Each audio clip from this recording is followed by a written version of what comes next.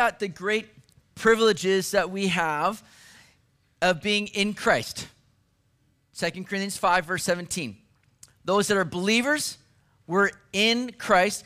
But not only are we in Christ, the blessing that's already immense of just knowing that salvation in him, but now we get to partner with the Lord in ministry. God is doing an incredible work in the world, and his work is saving people, and yet the amazing thing is that God calls us to partner along with him in the ministry. What ministry is it? Well, 2 Corinthians 5 told us that it's the ministry of reconciliation. And as verse 19 chapter 5 says, we've been given the word of reconciliation. That means that we ourselves, being in Christ, we've experienced that reconciling work of God. He has sent his son into the world to draw us to himself, to pay the penalty for our sin, to set us alive now in him. And so we've been reconciled, but now he entrusts us with that wonderful word of reconciliation to go and share that with the world as well. That amazes me, and it excites me to realize that the creator of this universe, who's made all things, has not only saved us, but now says, guess what? We're going to join together and partner together in seeking to bring about this ministry of reconciliation in the world.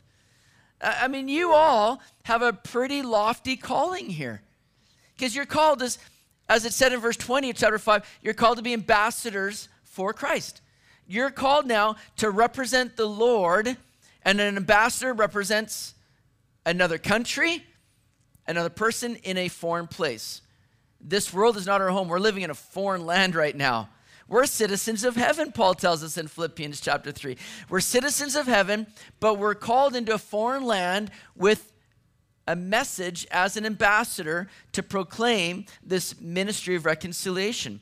And so as we move into chapter 6, and chapter 6 really just flows right in from chapter 5. They're really connected together, this first part of chapter 6. And in fact, you know that when the Bible was written, the early manuscripts, they didn't have chapter breaks, they didn't have verse numbers.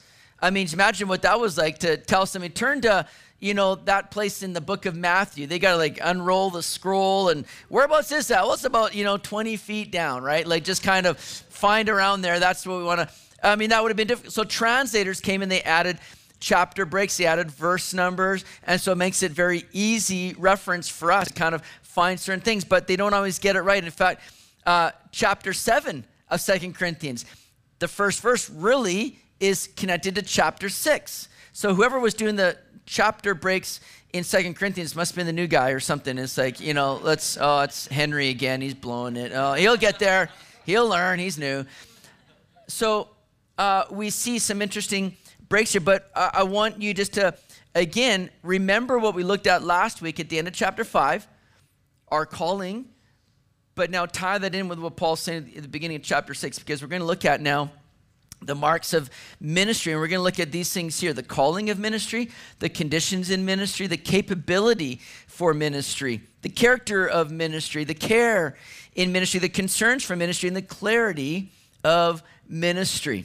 So chapter 6 again, verse 1, we then, as workers together with him, also plead with you not to receive the grace of God in vain. For he says, in an acceptable time I've heard you, and in the day of salvation I have helped you. Behold, now is the accepted time. Behold, now is the day of salvation. So chapter 5 spoke of that great ministry we have and how we're called to be ambassadors for Christ. That's why Paul says, we then, here at the beginning of chapter 6, we then, tying it right in, we then, as workers together with him. Did you catch that? That's pretty exciting that we, again, are not just called out of a place of sin and death, but we are called to something. And we are called to be ambassadors for Christ, and we're called to be workers together with him. Because God's at work in the world, reconciling the world to himself, and he's choosing to use us and to speak through us all that are in Christ. This is amazing, and I want you to catch this. The incredible privilege and joy and blessing we have now to be ministers of that reconciliation, to be workers together with him. And Paul also says, we also plead with you not to receive the grace of God in vain. That's tying in the thought that we read in verse 20, chapter 5. Now then, we are ambassadors for Christ, as though God were pleading through us. Paul says, well, we also now are pleading with you not to receive the grace of God in vain. That's so important here because the grace of God is everything. And I pray that you understand the greatness of God's grace. We're saved by grace. We continue on in grace. And I pray that you continue to grow daily in the incredible grace of God. That you begin to see the grace that you've been given by the Lord, and that you begin to exercise and walk in that grace one to another. Grace is everything for us. Because you see, a lot of people, when they hear the gospel, or when they hear the good news, they begin to kind of think, okay, well, that's great and all, but I've got to play my part. I've got to do my role. And we can oftentimes think we've got to contribute to our salvation, that we've got something to add to the work of Jesus Christ. And that's what religion is all about. Religion is saying you've got to reach God by what you do and how you live. Whereas Christianity says, no, we could not achieve that. God came down to reach us where we were at, and he did the work. Jesus says it on the cross. It is finished. The work is complete, my friends. And it's all complete by the grace of God. Grace is getting what we don't deserve. We didn't deserve it. And that's the problem for us sometimes because, again, like I've said oftentimes, that default position of our heart is oftentimes religion. Because we think, well, man, I gotta earn this. I gotta contribute. I can't receive something for free. It's a difficult thing sometimes, isn't it? We feel when somebody gives you something, we've got to pay them back. And we feel that way with the Lord sometimes, that we got to contribute to our salvation. But Paul says, I don't want you to receive the grace of God in vain. Don't think that you need to add to it. And that's what was happening in the church of Corinth, where they had false apostles in the church, and they were beginning to criticize Paul. They're beginning to corrupt the message a little bit, saying, oh, no, you need to do this. You need to come under this kind of works-centered, salvation. You got to earn your way. Paul says, don't receive the grace of God in vain. But this also, I believe, has a secondary kind of reference to it in the way that Paul has been called, and he's calling us all now to be fellow workers with him. Because that word vain, when he says, don't receive that grace of God in vain, that's the Greek word kinos.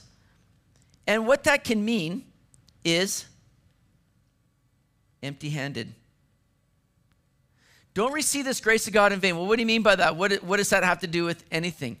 Remember, Paul's saying, okay, you've been saved. You're new creations in Christ, and you're new creations that have a new drive and a new desire to serve our Creator. So don't let this grace of God now be wasted on a life that just wants to get by. In other words, live for him, be used of him, be a vessel for him to work through. Don't allow the greatness of God and the grace of God to be wasted or in vain.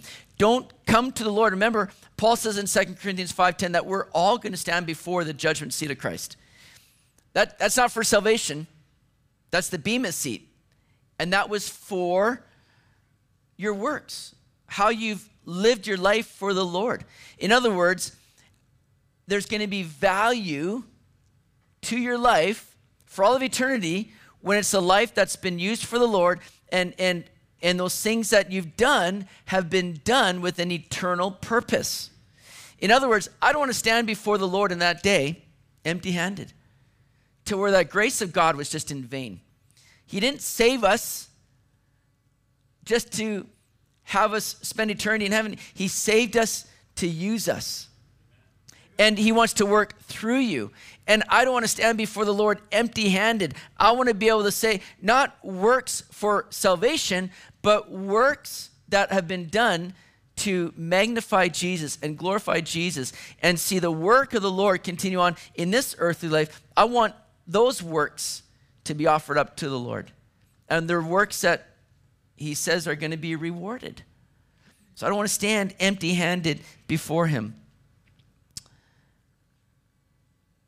Now, Paul brings something into this here, and he quotes from Isaiah 49, verse 8, when he says, "In an acceptable time I've heard you, and in the day of salvation I have helped you. Behold, now is the accepted time. Behold, now is the day of salvation." So, in that passage, in Isaiah 49, God is speaking to Jesus and revealing that when Jesus comes, he's going to help him in that day of salvation. That day has come and gone, and that word was fulfilled when Jesus died on the cross and rose again from the grave. And our salvation has now been forever complete and secure in Jesus. But now Paul's audience needs to recognize that this day of salvation is still at work.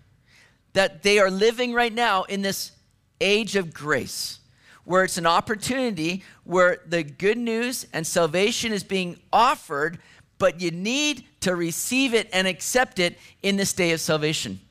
This is the day that God is at work. Now, the means for salvation is complete, but now people need to receive that for themselves and appropriate it into their own lives through repenting of sin and putting their faith in Jesus. Now it's the day of salvation. And so Paul wants to make people clear of that there's no other means to be right with God.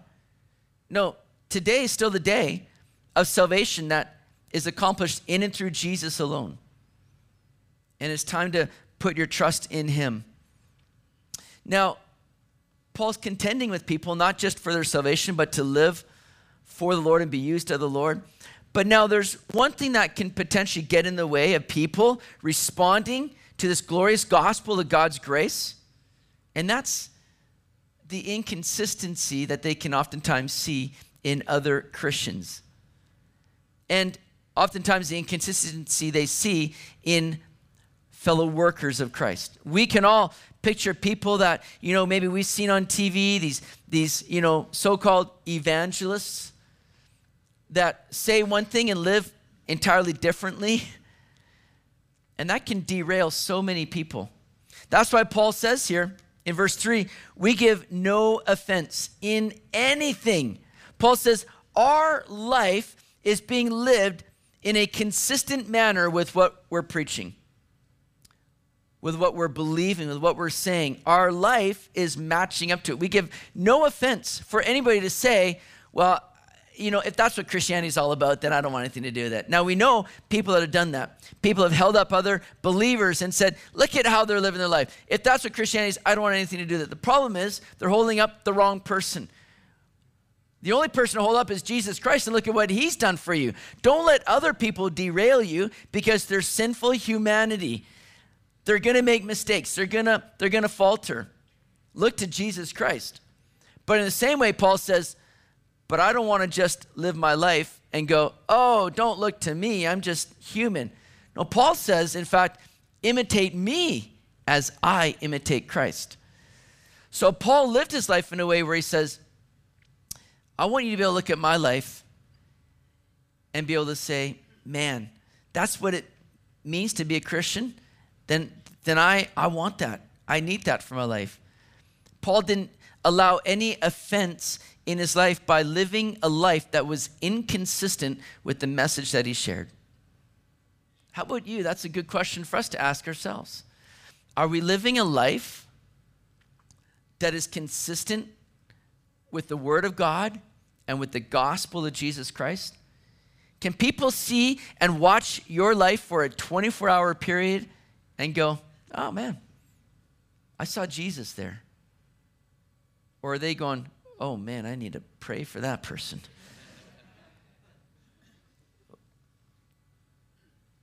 But may we live a life that's consistent, that gives no offense in anything, by which our ministry could be blamed or be an opportunity for people to say, no, I don't want that.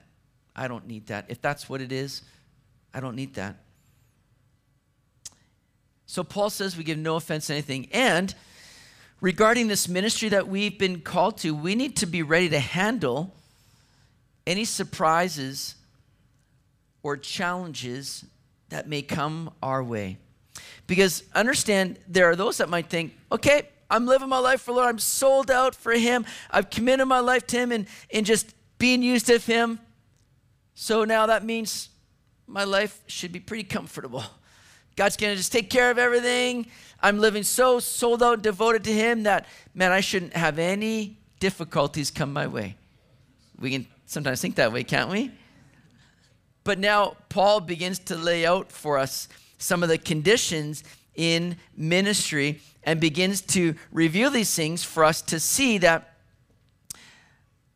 when difficulties come, it shouldn't cause us to think, oh, God's not happy with us, or God's, punishing us for something. No, these become opportunities, rather, for the Lord to be more greatly magnified in and through our lives. Because God can work through adverse circumstances and do a work in a greater way through it than he'd be able to do otherwise. And if we're living sold out to the Lord, surrendered to the Lord, saying, Lord, my life is yours. It's not mine. I live for the glory of God. Then we recognize even when we go through trials and tribulations, those become opportunities for God to be more glorified. And that should be to our excitement and joy, if that's what we're truly living for. So Paul lays out some of these conditions. Look at verse 4 with me. But in all things, we commend ourselves as ministers of God in much patience and tribulations and needs and distresses and stripes and imprisonments, in tumults and labors and sleeplessness, in fastings. Now, first of all, Paul never wanted to commend himself and prop up himself in a way to just receive accolades. The false apostles were doing that in Corinth. They were the ones that came on the scene and said, oh, look at us, everybody. Be more like us. We're so wonderful. We got all together. We're the true ministers of God. They pumped themselves up. Paul didn't seek to do that. But what he does say is we commend ourselves as ministers of God. Not commending themselves, but commending themselves as ministers of God. In other words, all that they did, they simply wanted to be seen as those servants of the Lord. They're not serving themselves. Paul's not carrying out this ministry to be self-serving, as some people sadly have done. No, ministry is not to put yourself up on a platform and bring all the attention and accolades to you. Ministry is simply to point people to Jesus. And that word minister simply means a servant. So again, we're not talking about those people that are, trained, qualified. We're talking about those that are in Christ. You're called to be a minister. And your role is simply not to commend yourself, but to point people to Jesus. So Paul goes over some of the things that he's had to endure now as a minister. He didn't try to circumvent those kinds of things. He didn't say, hold on a second, I'm a minister of God. I should be in a 5-star hotel. I should be getting all the best meals out there. I'm a minister of God. No, look at what he went through. He says, in much patience.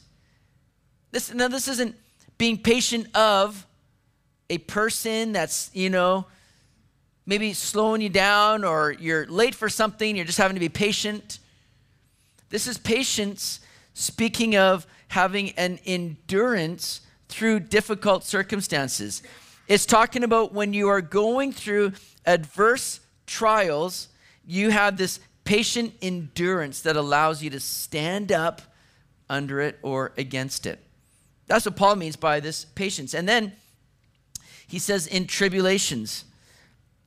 I like this word, tribulations. This is, again, our friend, the Greek word thalipsis. We've talked about this a lot.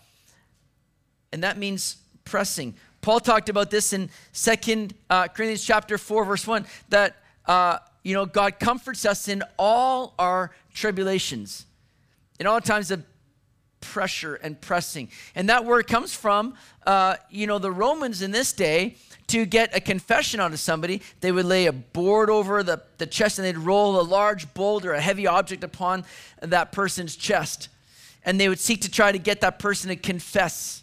And every time that person would let out a breath, that weight would bear down heavier upon him. And until there was such a heavy pressing, he would either confess or they would die. Paul says, welcome to the ministry. It can be at times like this pressing. It's not always easy or comfortable. But remember what else Paul says. He says, this is a life now that we live devoted and dedicated to the Lord that is far greater, regardless of what we go through on a scale of adversity. Living for the Lord under those things is far greater than a life that has all the comforts and glories apart from Christ. Paul would say in 2 Corinthians 4:17, for our light affliction, that word thlipsis, affliction, and he says it's a light one, guys. It's a light affliction, which is but for a moment, is working for us a far more exceeding and eternal weight of glory. Amen. Praise the Lord for that.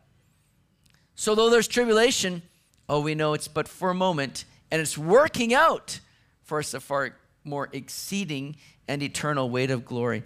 Paul goes on to say, in needs, we've gone through many needs, and Paul knew what it was like to have much and to have little. He would say in Philippians chapter 4, verse 11 to 12, he would say, not that I speak in regard to need, for I've learned in whatever state I am to be content.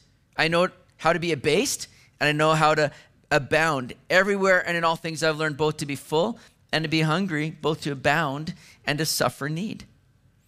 So he's been in need, he's been in distresses, speaks of being in a precarious position where you feel like, I've got no other alternative. I don't know how I'm going to get out of this. But it's precarious positions that the Lord leads us to for us to look up and go, God, you're the only one that's able to deliver me. This Greek word has tied to it the sense of a person trapped in a very confined space. And sometimes the Lord brings us to those spaces to bring us to him, to say, God, you're the one that needs to do it. And again, when God delivers them out of there, Paul's been in those distresses. But guess what it did? It gave opportunity for Paul to say, if it wasn't for the Lord, I wouldn't have made it out. Gives glory to God. And in stripes, Paul was so familiar with this. This speaks of the kinds of beatings and whippings that Paul had to endure just for being a Christian. Paul's going to talk about that in 2 Corinthians chapter 11, verse 24 to 25, where he says, from the Jews, 5 times I received 40 stripes minus 1. 3 times I was beaten with rods, once I was stoned, 3 times I was shipwrecked. A night and a day I've been in the deep. So Paul knows what it's like to go through these adverse conditions for just being a minister of God. In imprisonments, Paul did time, man. Like this guy, he was familiar with prison life. And in fact, many of his epistles, he wrote from prison. But prison didn't make him harder.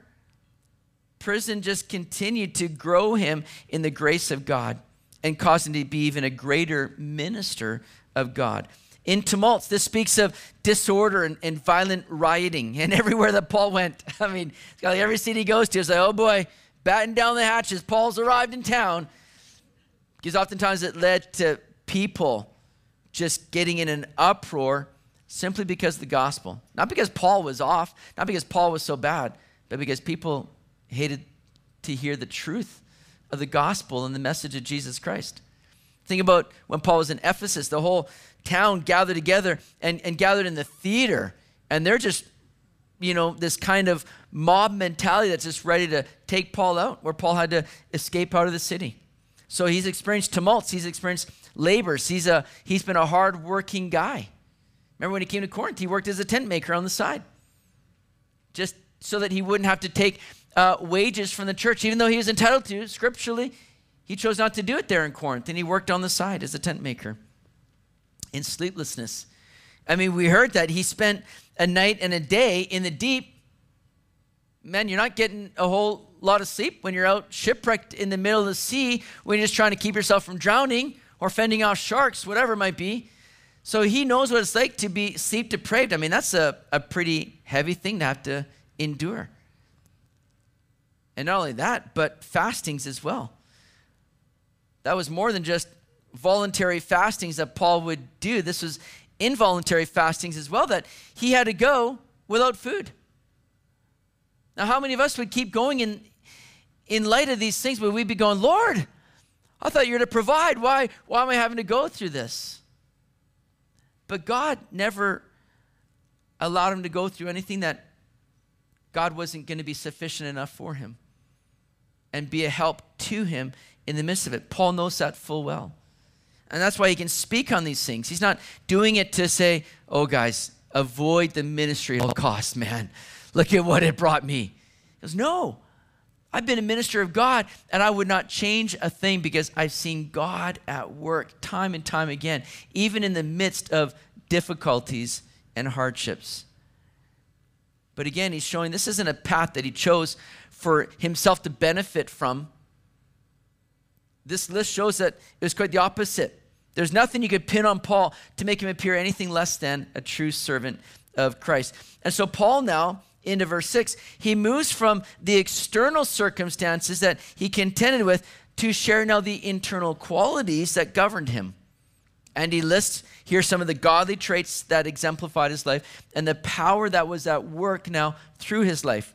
So notice he says in verse 6, by purity, by knowledge, by long suffering, by kindness, by the Holy Spirit, by sincere love, by the word of truth, by the power of God, and by the armor of righteousness on the right hand and on the left. Paul speaks about the capability now for ministry. He says, I'm walking in purity. That is more speaking of chastity. And Paul was a man that was living holy and set apart from the world and set apart to the Lord. He had a knowledge here that he knew now what he has in Christ. And this glorious gospel, it's been given free of charge by the grace of God. Paul had a working knowledge of this, that he knew, man, this is what people need to themselves know. So he's desiring to share that with others and pass this on. He was long-suffering, it said. Now remember, long-suffering, we talked about patience up here in verse 4. That patience, again, was endurance under difficult circumstances. But now Paul talks about long suffering, speaking of patience with difficult people. Guess what? In ministry, there's going to be times you're going to have to encounter difficult people.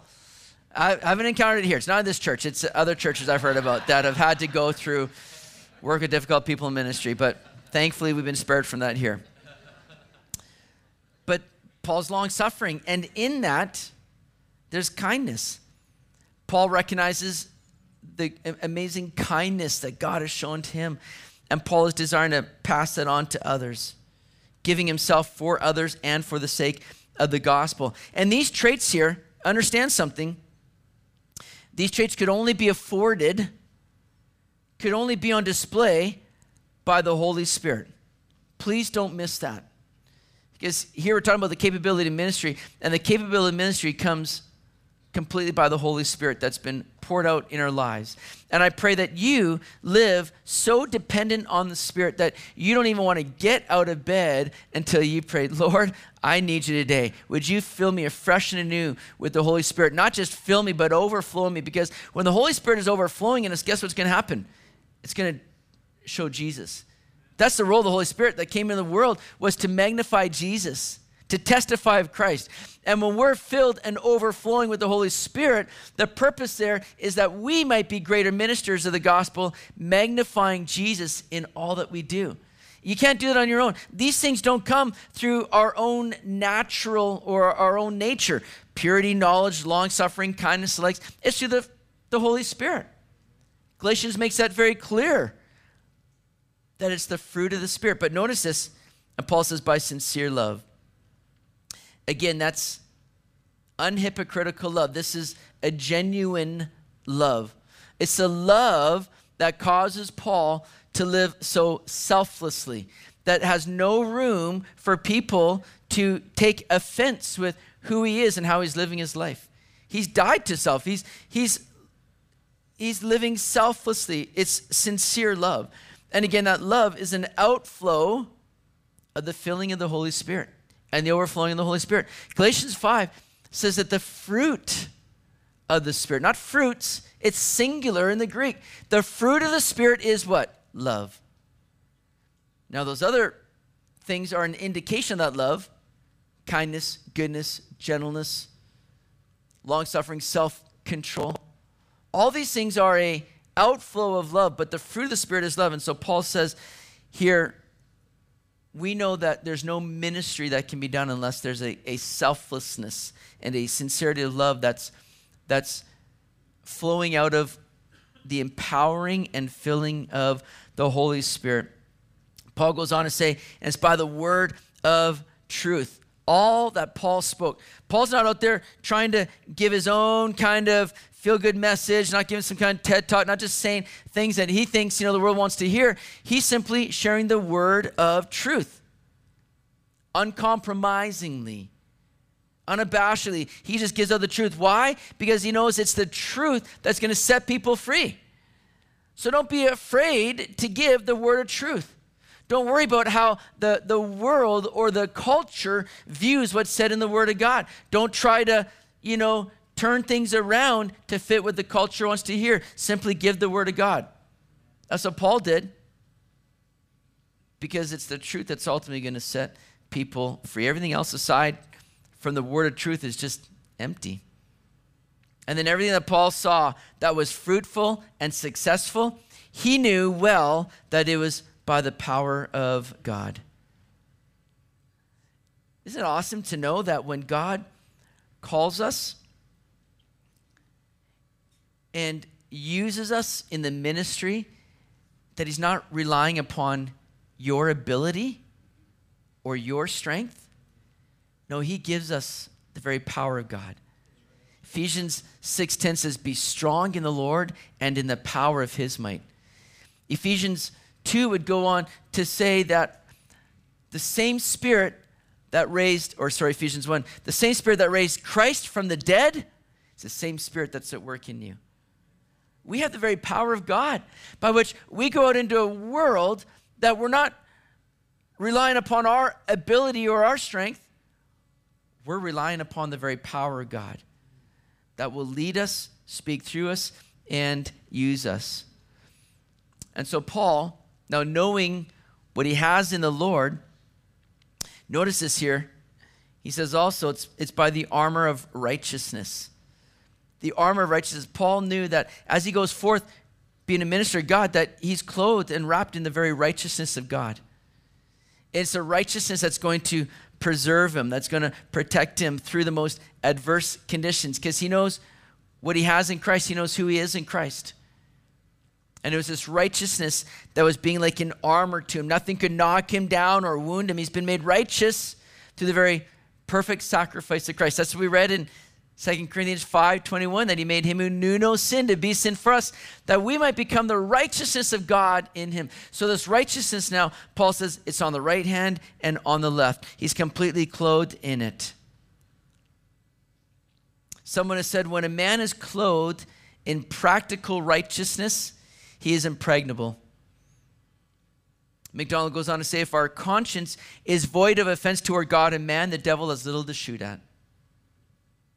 So Paul knows, I'm clothed in the righteousness of Christ, but I live in a manner now where it's going to be hard for people to throw any kind of arrows of offense our way. Now, so far, we're seeing a life that's lived in just utmost integrity, aren't we? As ministers, again, our walk must always be lining up with our talk.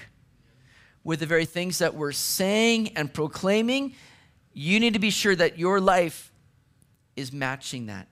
The distance between what we believe and what we say must always be getting narrower and narrower. Too many people have that gap. And they go, oh, I know. Or they'll just kind of look at their life and go, I'm just human, and I'm frail, I'm weak, but, here's the truth. And we just kind of allow there to be a big gap. But again, as ministers, with this high calling that we have, we want to see that gap narrowing and narrowing to where how we live our lives is completely lined up and integral with what we believe and what we're proclaiming. Look at Paul's character of ministry here in verse 8. He says, by honor and dishonor, by evil report and good report, as deceivers and yet true, as unknown and yet well known, as dying and behold we live, as chastened and yet not killed, as sorrowful yet always rejoicing, as poor yet making many rich, as having nothing and yet possessing all things. So we see these contrasts now that Paul gives. And it's not that, Paul's kind of being schizophrenic here, like going, man, sometimes I'm just like really honorable, sometimes I'm really dishonorable, some days, I'm just giving out an evil report, some days good report. Like, it's not that he's just kind of being all wishy-washy. This is Paul, it would seem, contrasting some of the accusations that his critics were throwing at him. And again, he's contending with those at the church in Corinth that were creeping in, trying to discredit Paul's ministry. And there were people that came in and that were being very dishonorable, giving an evil report about Paul. They were deceivers. They were unknown. And so Paul comes along and he says, listen, we sought to live our life in honor and of good report. We've been living a true life, and yet we're well known. I love this because I think what Paul is really contrasting here is what others might say about him, but then again, what the Lord says about him. Because we may be unknown to some, but yet we're well known. We're well known in the eyes of the one that matters most, and that's the Lord. Paul says we've lived a life committed, dedicated to him, surrendered to the Lord. We're being used of him. We're well known by him. And so in spite of what people might say, Paul knows who he truly is. And we continue to see some of these amazing contrasts. Though dying, people might go, oh, look at Paul. He's just a wreck, man. He's fallen apart. He's dying. And yet he says, oh, no, we live. That's the work of the Lord again. We might be chastened, and yet we're not killed. Oh, we might be sorrowful at times. Paul was sorrowful over the treatment he got from some of his converts in Corinth, and yet he says we're always rejoicing.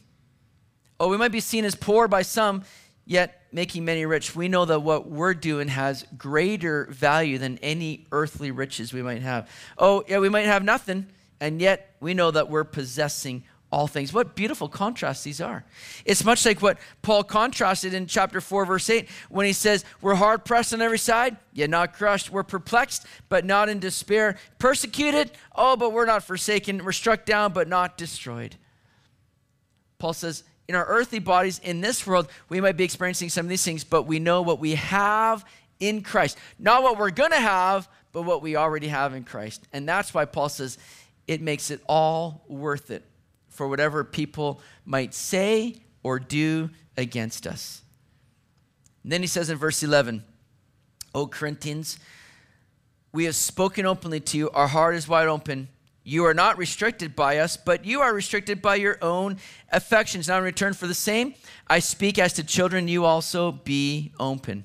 So Paul was simply coming and saying, we're opening our very hearts to you. We're being transparent. We're being honest and true with you. We have nothing but love for you and wanting to see you, again, growing in God's grace, that grace would not be in vain. But he says, any restriction that's happening is not from us.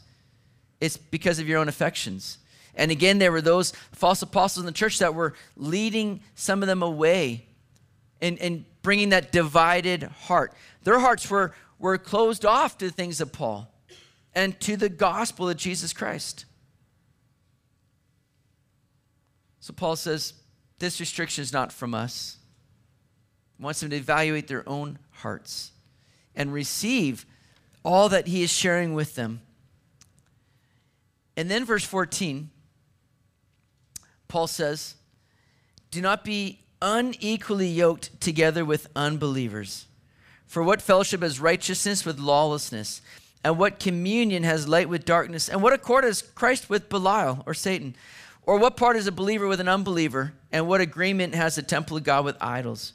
For you are the temple of the living God. As God has said, I will dwell in them and walk among them. I will be their God, and they shall be my people. Now here's a verse that is often quoted but do we really understand the implication or the practicality of it here for us today? See, being unequally yoked would have been a very relevant kind of picture or analogy in this day when they were relying upon having an animal that would be yoked, to put a harness on them to pull a plow or any kind of equipment for farming. That would have been very familiar in their day. Deuteronomy chapter 22 verse 10 says, "You shall not plow with an ox and a donkey together." So they knew this principle of a yoke that would be placed around an animal to have them pulling something. Now, for a Jew, an ox was seen as a very clean animal. A donkey was an unclean animal. But not only were they told not to plow with a donkey and an ox, but because these two animals had very different natures about them. The oxen was familiar with work, and they would just, pull that thing, no problem. The donkey, known to be very stubborn, doesn't want to go where you want it to go. And so if you hold him back, and if you're yoking these two things together, well, there's going to be a conflict that's going to be happening. There's going to be two natures at work that are going to be competing with each other and are going to make life very miserable for each other. That plow, or that yoke, I should say, is going to become more of a noose. It's going to become irritable. It's going to rub on them and create chafing and bruising and sores. And it's going to become a very painful exercise because these two things are not equally yoked. And so Paul is carrying this into now our encounters with the world. Do not be unequally yoked together with unbelievers. Don't enter. Now, here's the thing, guys. It's not about avoiding people, because we're to be in relationship with people. We're to be in relationship with people so that we can have an opportunity to share the gospel of Jesus Christ with people. That's what we're called to do, as we're seeing here, as ambassadors for Christ, ministers of reconciliation. But though we're to be in relationship with people, we're not to be in partnership with people that we're not equally yoked with. Now, here's something interesting. Jesus says in Matthew 11, verse 28, "Come to me, all you who labor and are heavy laden, and I will give you rest. Take my yoke upon you and learn from me, for I'm gentle and lowly in heart, and you'll find rest for your souls. For my yoke is easy and my burden is light." So for us who are in Christ, we're to be taking on the yoke of Christ. And that means we're being led of the Lord. Where he goes, we want to go. But now if we enter into partnerships with people that are unequally yoked, they haven't put on that yoke of Christ. They're saying, "I don't want anything to do with that." And that means that they're going to be going in a different direction. And what kind of partnership can you have with somebody that is diametrically opposed to the most important thing in your life, Jesus Christ? What kind of partnership are you going to have? And we've seen time and time again, people that have come seeking to be married and doing so as one of them being a believer and one of them an unbeliever, thinking, well, you know what? I know my fiance is not a believer, but I really believe once we get married, that they're going to really be one for the Lord. And we get, caught up in, missionary dating. We're like, well, I know this person I'm dating right now isn't a believer, but just give me time. We're going to win them into the kingdom. We're going to date them into the kingdom here, right? And yet, sadly, what happens is in those partnerships, it's the believer that oftentimes gets pulled into greater compromise in their life, and that gets pulled further away from the Lord. And you begin to see the conflict and the pain that's inflicted in that relationship because you were unequally yoked.